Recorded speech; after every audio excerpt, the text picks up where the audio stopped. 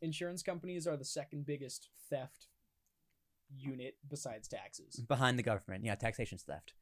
Clearly, guy won the Powerball. I'd say, but you got to be specific. You got to say, like, car insurance. No, even like home insurance. Health insurance is a Not giant life racket. insurance. Everyone dies. Yeah, so why does it need to be insured?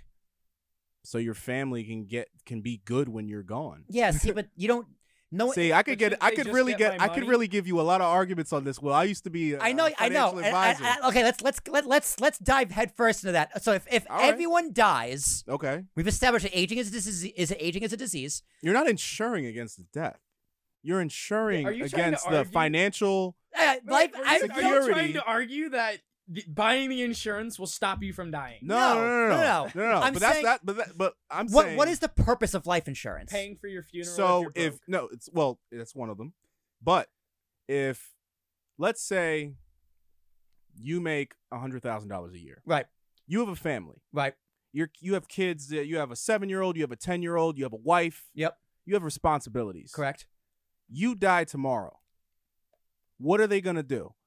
If you were integral to that lifestyle that they were living, you were paying the mortgage, you were saving up for them to go to college, all of these things that if you do not live, they could end up, total lifestyle switch. Going Right. from a nice, cozy house in the suburbs, let's say, to a shitty-ass apartment that's like $500 a month, and the kids aren't going to college. They're going to community colleges, maybe, and their entire life is derailed because of your death.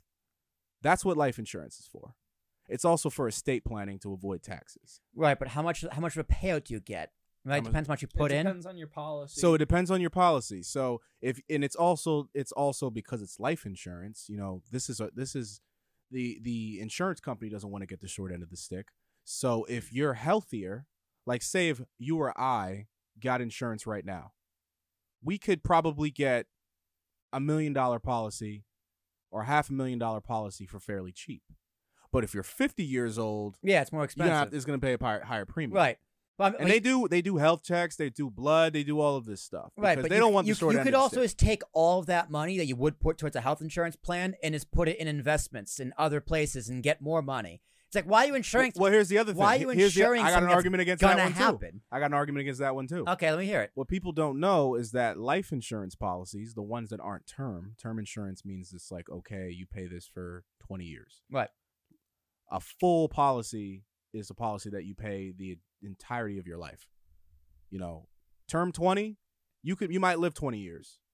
And then you're done, you had no equity in it. It's like renting an apartment. Right. Full life insurance, you pay for the entirety of your life, and it's going to pay out because everyone dies. But the thing that people don't know about is that the full life insurance policies, and this is a big one, it's basically a brokerage account inside of a life insurance wrapper. So part of the money goes to the insurance death benefit, and part of it goes to the investment portion. And here's the big thing. Life insurance is a tax loophole because for whatever reason, life insurance proceeds are not taxable.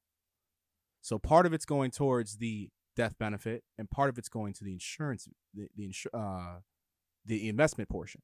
So when you die, they get the life insurance benefit plus the cash value, no taxes. I do like So the argument in terms of investments, you're getting two things in one. Christopher, any comment? So I was actually listening into another podcast. I've been really listening a lot to. But Real don't do Estate a whole Rookie. life, guys. Whole life suck. And they were talking about when you get a partner in a real estate deal. So to avoid anything like in a worst case scenario, this is more of a peace of mind thing. Each partner would get life insurance on each other over the house. So like, say we're in a partnership and you die, and now you've got Tits McGee, your wife, and whoever, like your little shit children.